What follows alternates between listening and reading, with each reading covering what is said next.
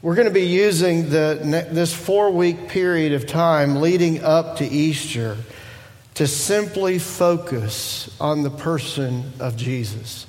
And by the way, I'm really excited about Easter this year, okay, for a number of reasons. I just love talking about the resurrected Jesus. I mean, that's a great message. I mean, that's why I'm a Christian, and I love talking about that. And yet I am especially excited this year because for the first time in a long time, in fact, I can't remember the last time this has happened, is that Easter falls this year not around any of the local spring breaks for schools. And typically, I even see we get a number of people out of town this weekend with spring break. And typically that then impacts our crowd on Easter weekend. And I want to encourage you over the next 4 weeks to just be praying and asking God to say, okay, hopefully you'll be here on Easter weekend. And you can see we've got 4 different times that we'll be worshiping on that Easter weekend. But be inviting others to come and join us. And let's just pray that we'll have a record Easter crowd this year, that we'll have an opportunity to tell more people than we've ever told before the message of the resurrection. And let's be praying about that and be praying that God will really answer our prayers in a great way. So this is going to be our focus throughout the 4 weeks leading up to Easter and then on Easter Sunday as well. Simply Jesus. By the way, the reason why I wasn't here last weekend, I've mentioned that twice now, is because it was very important for me to be in Michigan last week. Now, some of you might think there's never a good reason to be in Michigan, but there was an important reason for me to be up in Michigan in the Detroit area to welcome my 3rd grandchild and my 1st grandson into the world, Cooper Armstrong Ruse. And I think we've got a picture of him. Here I am last weekend holding him next to his older sister. His mother, my daughter Anna, his daddy, his older sister, are all doing great. In fact, his grandma, or Gaga as she's called in our family, is still in that state up north, and hopefully she'll come back sometime. Okay, I don't know. She's just loving being around the grandchildren, the 2 of our 3 grandchildren that are up there, and I'm hoping she comes back sometime. But we're glad that Cooper was born in time for March Madness, as he's quickly rallied behind a certain team, okay? And do we have that photo? There we go. Okay. Just saying, I had nothing to do with that hat, but it's there. Well, back to our message series. Our goal for this series, as I mentioned, is to simply hold up Jesus on the weeks leading up to Easter in a way that our understanding and trust in Him will grow in a very significant way. And our prayer is that during this series is that each and every person that attends here and on Easter weekend will be drawn to Jesus in a way beyond what they've ever been drawn before. Now, for those of you who are maybe new to church or this whole Bible thing, my hope is that maybe you'll be drawn to Jesus for the first time and you'll see Jesus for who He really is. If you're new to the Bible, it's important for you to understand that there are 4 different written descriptions of the Jesus story. We call these narratives Gospels. And during the 4 weeks of this series, we're going to be examining each of these Gospels and make important overview observations about how we can see more clearly who Jesus is by looking through the focus of how that gospel writer presents Him. Now, to enhance this focus, we want to encourage everybody this, a lot of times people approach Easter, and there's value in this, but a lot of times the focus during the weeks leading up to Easter is a focus of letting go of something or quitting doing something for a period of time. I want to ask you to add something. I want to ask you to add something to your preparation for Easter weekend. And here's my challenge for everyone here at Southwest, is pick one of the four Gospels. One of the four Gospels, and decide that you're going to read that Gospel in the weeks leading up to Easter. And make a commitment that you'll finish that Gospel reading on Easter weekend. See, each of the four Gospel records of Jesus end with the resurrection. So that would be a great way to go into the Easter weekend. And if you don't have a Bible that's readily understandable for you, then we want to encourage you to pick up one of these paperback New Testaments that are out in the lobby. The New Testament is the portion of the Bible that deals with Jesus, his teachings, and what it means to follow him. And we want to encourage you to pick one of these up, and it's an easy-to-read translation, a New Living Translation. Pick one of the first four books in it, and make a commitment to read through it, the entire book, in this month. Now, if you choose Matthew, by the way, it just happens. If you choose Matthew, which is going to be the gospel we focus on today, it's 28 chapters. So it's a real nice breakdown. If you would start reading today or tomorrow and read one chapter every day, you would actually finish on Easter Sunday. That'd be pretty cool. And that's not overwhelming, one chapter a day, but it would enable you to capture the Jesus story and keep that focus. Another way you can heighten this focus, for those of you who are newer to Southwest, is to choose one of the four options that we're providing during the next 4 weeks to take our Starting Point class. Starting Point is an opportunity to examine the core beliefs.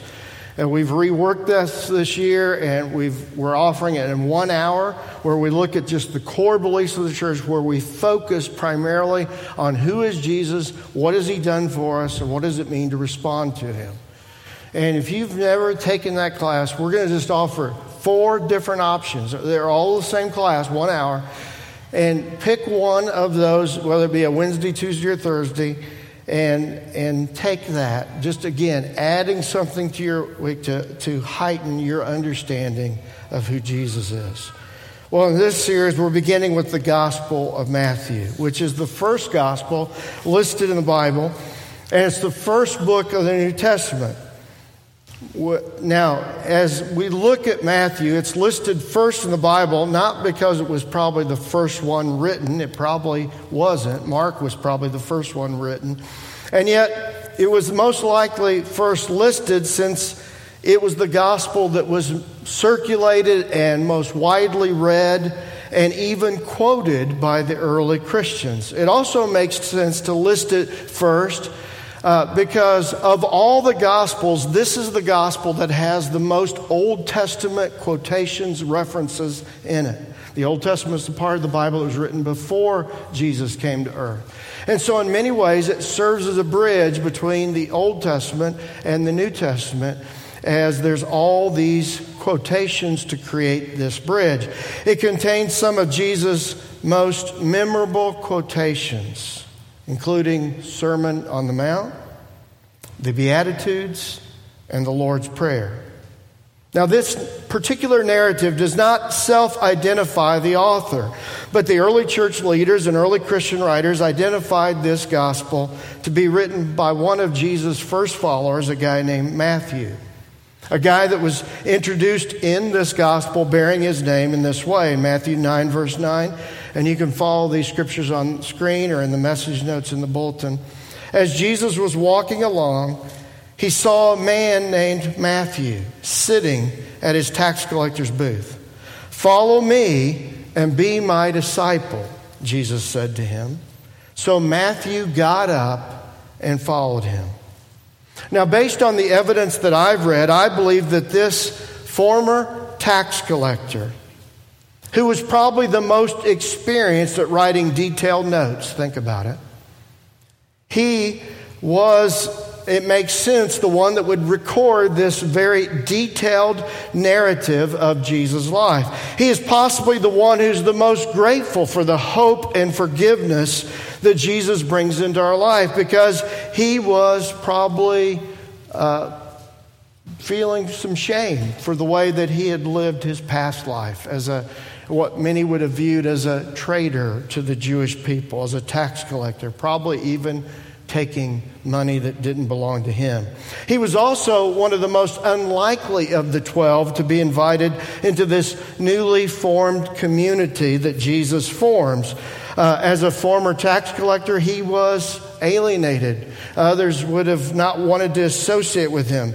And so possibly because of great gratitude that he had been invited into this community, this inner circle of Jesus, maybe that's why he's the only one of the four gospel writers that specifically describes the church, because he was grateful to be a part of Jesus' church. Now, one of the many ways to break down this amazing book, and there's a number of ways, is to examine three important questions that the gospel not only reveals but also answers. And we'll do this by looking at the three major divisions within the book listed in your message notes. The first question is, who is Jesus? Who is Jesus? Well, Matthew doesn't waste any time in answering this first question, as he begins tackling it in his very first verse when he says, the book of the genealogy of Jesus Christ, the son of David, the son of Abraham. Matthew clearly identifies Jesus as the anticipated revolutionary leader who had been described in the Old Testament. Matthew masterfully describes Jesus' human genealogy to show that Jesus is the fulfillment of all the Old Testament prophecies. And he ends the genealogies with this clear statement of identity. In verse 16, Mary gave birth to Jesus, who is called the Messiah. So he identifies Jesus as the Messiah. Who is he? He's the Messiah. Now, some translations at the end of verse 16, instead of translating that Messiah, they translate it, who is called Christ. Now, these are not nicknames or last names. I think a lot of people think that Jesus was his first name, Christ was his last name. That's not what it was. These are not nicknames. These are not last names. These are titles describing who he is. The Hebrew word Messiah is synonymous with the Greek word Christ. Both mean the anointed one. So when you say one, you're saying the other. He is the Christ. He is the Messiah. Matthew clearly declares that Jesus is the Christ. He's the Messiah. This is a term that describes God's anointed leader or king. The kings of the Old Testament were anointed. And Jesus was the king who was to come on the scene and bring revolution. Now, from their perspective, they thought that he was going to bring freedom from Roman oppression. And yet, it is important for us to acknowledge that when we say Jesus is the Christ, we're saying that Jesus is the King. From time to time in the Bible, in fact, sometimes when I'm in small groups and we're doing reading, and I'm going to share this and people are going to be nervous to read in front of me, okay? Because you're going to think I'm always criticizing you or evaluating you. But sometimes in the New Testament, you'll see writings where it say Jesus Christ, and then sometimes it's flipped, where it says Christ Jesus. And I've even noticed when I listen to other people read, they sometimes will still say Jesus Christ, because it just seems awkward to say Christ Jesus. But if we understand that Christ means king, it really makes sense, doesn't it? To say King Jesus. That's who we're declaring Jesus to be. Now, as Matthew clearly describes him in that way, interestingly enough, kingdom language in Matthew is more prevalent than anywhere else in the Bible. It's a real emphasis in this first gospel for Jesus to be the king of our lives. This was the promise and hope of the Jewish people for centuries, that God was going to send the anointed one, the Messiah, the king that was going to bring revolution that was going to bring freedom. And yet he didn't come as they expected him to come. Jesus didn't arrive on the scene as a political or military leader, as an earthly king, but he came as a spiritual leader who calls for a revolution within our hearts and our minds to free us from our past and to free us from anxiety and burdens so that we can live a new life. Later in the same chapter, we're told this about Jesus in Matthew 1, verse 23. Look, the virgin will conceive a child. She'll give birth to a son, and they will call him Emmanuel, which means God is with us. Now, although typically this is a message that we visit and revisit at Christmas time, it's also very appropriate to visit at Easter time or any time of the year. It's a significant prevailing theme throughout Matthew's gospel. In fact, I believe that he begins with this theme and he ends with this theme. We'll see that at the end of our message. As we keep reading in Matthew, we will see that Jesus isn't simply a human, but he's actually God in the flesh. Yes, he was human. He was 100% human, but he was also 100% God. It takes faith to accept that equation, but I believe it to be true. So to be in relationship with Jesus means coming into God's presence. Jesus' arrival on the scene is a constant reminder that the eternal God has come near to us in the person of Jesus. And as we draw near to Jesus, as we focus on him, as we keep our eyes fixed on him, as we study his life, examine him, as we seek to imitate him, we can experience the hope that God is with us. In fact, for the Christian who's experienced the reality that Jesus is at work in your heart and in your life, then you can experience the very presence of God on an ongoing basis. Have you ever had one of those weeks that you just really sensed your need for supernatural help or comfort? I'm not talking about filling out your brackets for the NCAA tournament. Some of us just need a lot of comfort because our brackets are busted, but I'm not talking about that kind of thing. I'm talking about when you've had that kind of week that you've received some bad news that rocks your world. Maybe it's a difficult challenge at work, at school, or in your family. It's a challenge you just don't know how to address or solve. It's that challenge that keeps you awake at night. Maybe it's hearing from someone who had earlier told you they wanted to spend the rest of their life with you, and now they're saying they want to end the relationship. How do you make sense of that? You wrestle. You grapple with that. Maybe it's a call you receive from a doctor or a relative that you hear the C word. How do you respond? Do you quickly go into despair? Or is there an underlying calm in your life that because of Jesus being in your life and because of following him and because of centering your life around his teachings, that God is with us, that God's presence is here? You see, this week I received one of those gut punch calls. I received a call from my older sister. I'd asked some of you to pray for her, and the news came back from a biopsy that, yes, she has liver cancer. That's tough news to hear of someone really close to you, someone you love. And as I received that news and that she's undergoing more tests and diagnosis to determine the best course of action, and in the midst of trying to wrestle with that news, I look at my phone and it's her calling me. When you receive that call, how do you respond? What do you say in that moment? I'm thinking, here's my sister calling me, wanting to try to wrestle with this news she's received in her life. And what can I say as a brother to her? What can I say that will make any difference? What can I say that will bring comfort? And I don't know what you would have said, but I wrestled with what to say.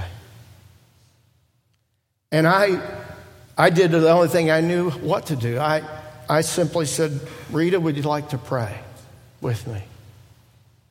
And I just prayed for God to reassure her, and that God would really just comfort her and strengthen her, and that God would be at work.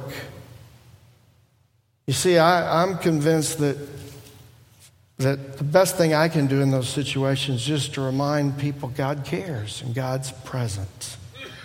That's what we see in Jesus. God is with us. That's the good news. In fact, that's what the word gospel means. Good news. Jesus is here.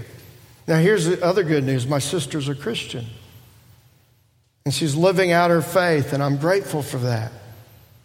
And yesterday, as we talked and prayed over the phone again, she shared with me she's hopeful that God's going to be at work in this situation and that God's going to use it for good. I can't imagine facing news like that without the hope that God's with us. I mean, when I hear news like that rocks my world, I think, how does someone that's not yet entered a relationship with God, how do they deal with that kind of news? How does it just not wreck their world? And I think for many it does just wreck their world and send them into despair. And yet, you see, I believe with putting our hope in Jesus and the promise of Him, we can face those tough things of life. We can face those challenges, those storms, and we can have a calm that makes no sense to those that are outside of Christ. And that's why we as a church have embraced a vision statement for why we believe what God wants to do through us. And it's plastered on our wall out there in the lobby that we want to be a church that's bridging the gap to those without Jesus so that no one has to live without hope. Because you see, with Jesus, there's always hope. If not in this world, in the world to come. And that's why we need to get this message of Christ out, because people every day within 5 miles of this building, 80,000 people living around here are hearing news that's rocking their world, and they don't have an anchor to hold them, and they're fall apart. We've got a message that we need to get out there to meet people that desperately need to hear the hope that's available in Jesus. So who is Jesus? Our first question, He's the Christ. He's the Messiah. He's our King. He's the giver of hope. He's the continual reminder that God is with us. And with God, there's always hope. What's our second question? What is Jesus' message? The second part of Matthew, beginning with the following statement of Matthew 4:17, says, "From that time Jesus began to preach, saying, 'Repent, for the kingdom of heaven is at hand.'" That statement, "From that time Jesus began to preach," is repeated again at the beginning, well, I think it's the third section of Matthew. You'll see later. So what is Jesus' message? He came bringing a message of repentance. Now, oftentimes when we hear the word repentance, we can easily think, well, that's a tough teaching. You know, repentance is one of those words it's kind of like the broccoli or Brussels sprouts of Christianity. You know what I'm talking about? You know, broccoli, Brussels sprouts, it's the cauliflower. Okay, maybe you really like those foods, but those are those kind of vegetables. It's like, I know that's good for me, but it doesn't taste as good as some of the other stuff. Some of us feel that way toward repentance. Okay, yeah, I know that's good for me, but it just doesn't taste good. I want to share with you a different way to view repentance. That's the message Jesus came bringing, repentance. You see, to repent means to have a change of thinking. Some of us need a change of thinking. Some of us typically fall into what 12-step groups call stinking thinking, where we just tend to think negatively, or we tend to think in worst-case scenarios. Repentance literally means to change our minds, to change our thinking. For some of us, repentance means to change the way we tend to think or process things and to replace a negative, pessimistic worldview with a faithful, hopeful mindset. This is one way to understand what repentance is. For some, we might have a change of mindset before we can even believe the good message of Jesus. This is why Mark's gospel message begins with repent and believe the good news. For years I thought, okay, did Mark get that backwards? Because we typically say believe and repent. But sometimes we have to have a change of mind before we can even believe this good news that Jesus provides. Now, this doesn't mean that repentance won't lead to a change of our view of life's priorities, or maybe our attitude toward personal pleasures. And yet, for some, repentance is simply a mindset change. Jesus' message was repent, for the kingdom of heaven is near. To embrace God's kingdom, to embrace God's will for our lives, we must first embrace the mindset to surrender our lives to Jesus' teaching. This is a simple way to understand what it means to be about God's kingdom. A repeated theme in Matthew's gospel is to allow Jesus to reign in our heart as King.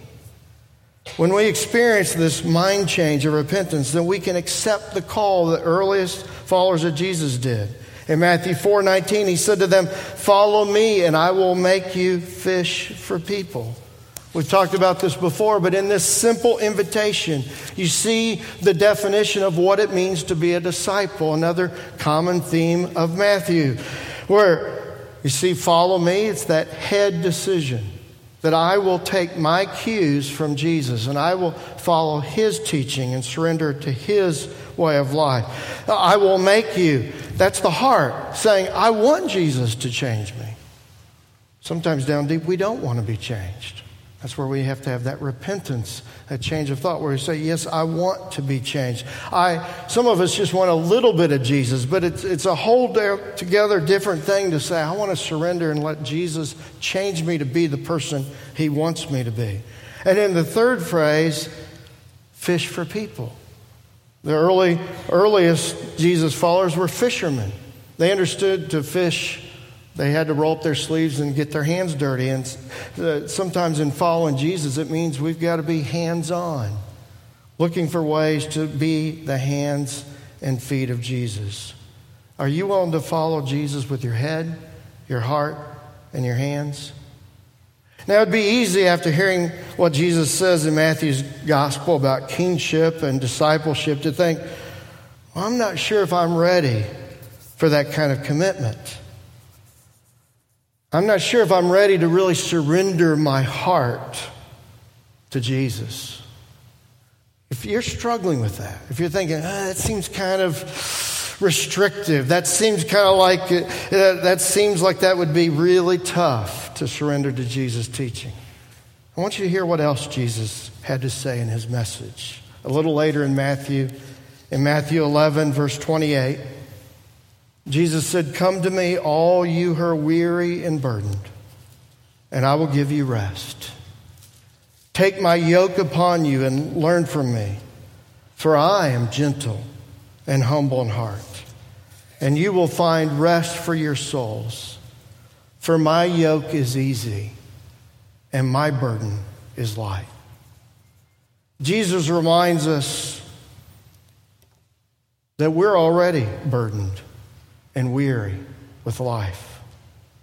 And that if we accept Jesus' yoke or leadership in our life, he will not add burden to our life, but instead he will give us what? Peace and rest. If you've experienced the burdens of trying to live a perfect life, if you've experienced the burden of trying to be popular with others, trying to please others, trying to attain a certain status of life, or even trying to fulfill the burdens of religious activities, then you can relate to Jesus' description of being weary and burdened. It's easy to imagine in our mind, well, I've been half committed, half surrendered to Jesus, and I'm half miserable.